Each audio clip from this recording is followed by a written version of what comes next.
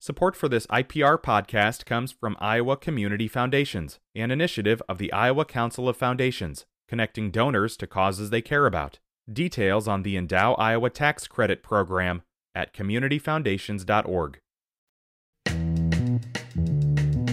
Today is Thursday. It is the 4th day of August. This is Here First from IPR News. I'm Clay Masters. 3 state agencies are developing guidelines and real-time resources for city and county officials who may have to restrict water usage during a drought emergency. Tim Hall of the Iowa Department of Natural Resources says the first-ever state drought plan would leave decisions about limiting water usage to local officials. We're trying to set up a framework that will help local communities, local water utilities, emergency management folks be prepared to deal with a drought when it comes by answering those questions. What should we do and when should we do it? And we can provide the data and the information that helps them make those decisions. The latest information from the U.S. Drought Mitigation Center shows there are extreme drought conditions in 4 northwest Iowa counties, but water shortages have not dropped to the level of what's called an exceptional drought. A conservative nonprofit is suing the Linn-Mar School District over a policy that allows transgender students to request confidential support at school. IPR's Grant Gerlach has those details. Under the rules adopted back in April, a student in 7th grade or older could ask to use a different name or pronouns without involving their parents. When it passed, supportive school board members said it put in writing procedures that were already in place based on federal law and state guidelines. Soon afterward, Governor Kim Reynolds and Representative Ashley Hinson held a closed meeting with Linn-Mar community members upset by the policy. Now a group of unnamed parents is taking the district to court with a group called Parents Defending Education.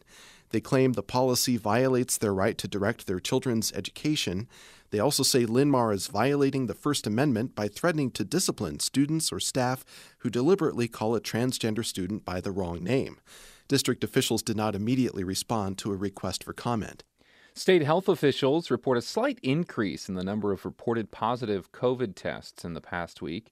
As of yesterday, there have been 7,300 positive tests in the past 7 days.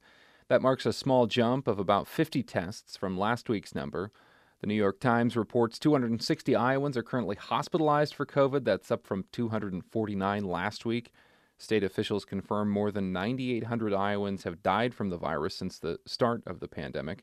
According to the Centers for Disease Control, 62.6% of all Iowans are fully vaccinated against the virus.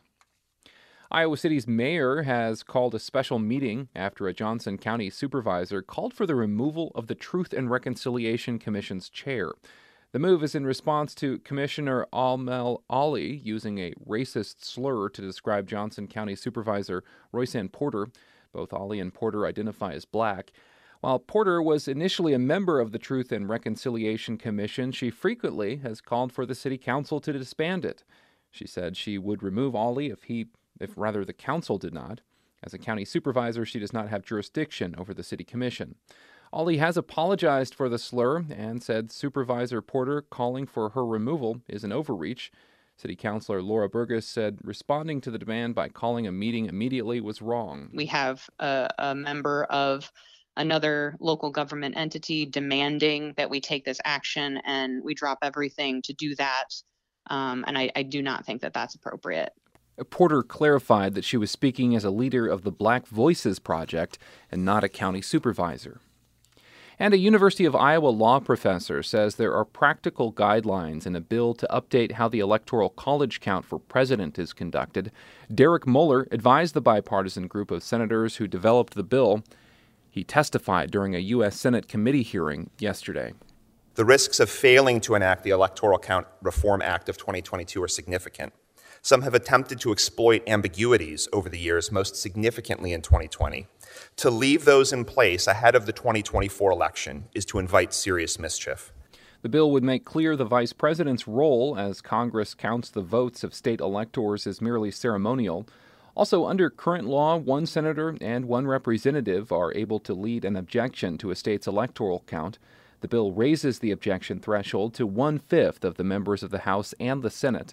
Mueller teaches classes in election law and federal courts at the University of Iowa College of Law. This is Here First from IPR News. I'm Clay Masters. Find this podcast wherever you subscribe.